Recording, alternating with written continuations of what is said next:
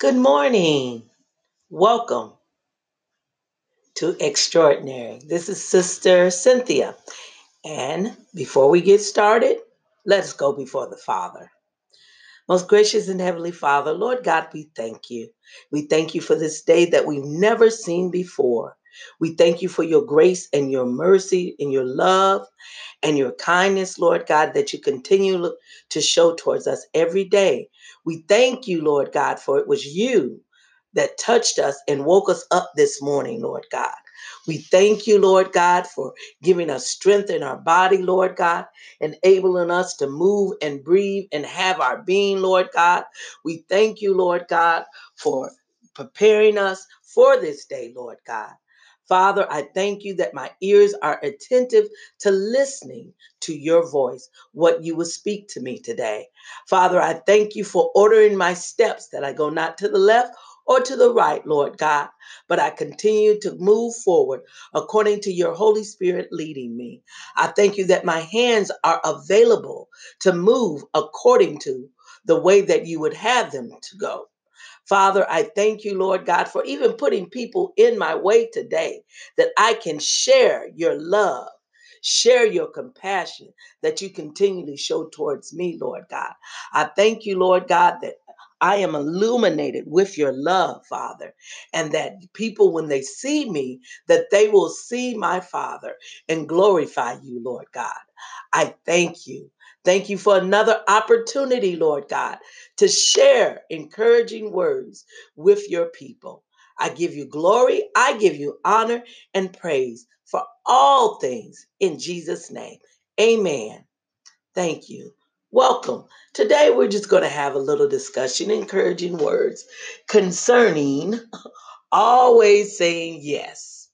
Do you think as a Christian that it's right to always say yes, no matter what the question is?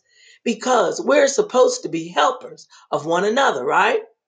We're supposed to be always available, right? Soldiers in the army of the Lord, always extending a hand to help our fellow brothers or sisters, whatsoever the need is, right? Hmm. Well, that sounds very good.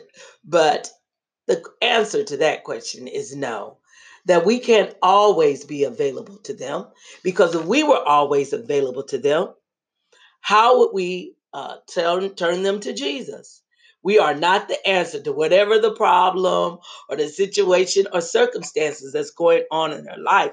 And it's all right to say no, because saying no doesn't make you a bad person, just like saying yes doesn't make you a good person.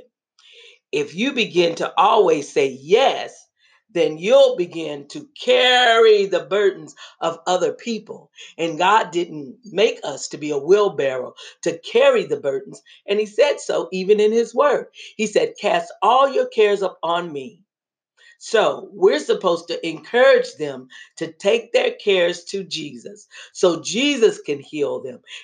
Jesus is the answer to no matter what the question or the problem or the situation in our lives. We take it to the Jesus, and Jesus will open the door of opportunity and allow their problem or situation to be resolved according to his plan and his purpose for their lives. Sometimes you look at other people and you give them answers according to things that you've gone through. But how many of us know that we each have an individual journey? And our journey is comprised of the Father individually according to the path that He has us on. So, although I may have gone through something that you currently going through, doesn't mean that the Father will answer you in the same way that He answered me, because our paths, although we're leading to the same distant destination, that is heaven, to be with the Father, the way we get there may be different. So, I encourage you today, as we encourage one another, we always remember that we're not the answer. We can give them advice, but our first advice should be, let us pray. And as we pray before the Father says that he will hear us and he will answer us. So the answer is not in us, but the answer is in the Father. And the Father gives us directions in his word of God. So we want to take them somewhere, take them to his word and go and see what the answer is in God's word. Be encouraged, friends, today. Peace and blessings unto you. See you later on Extraordinary.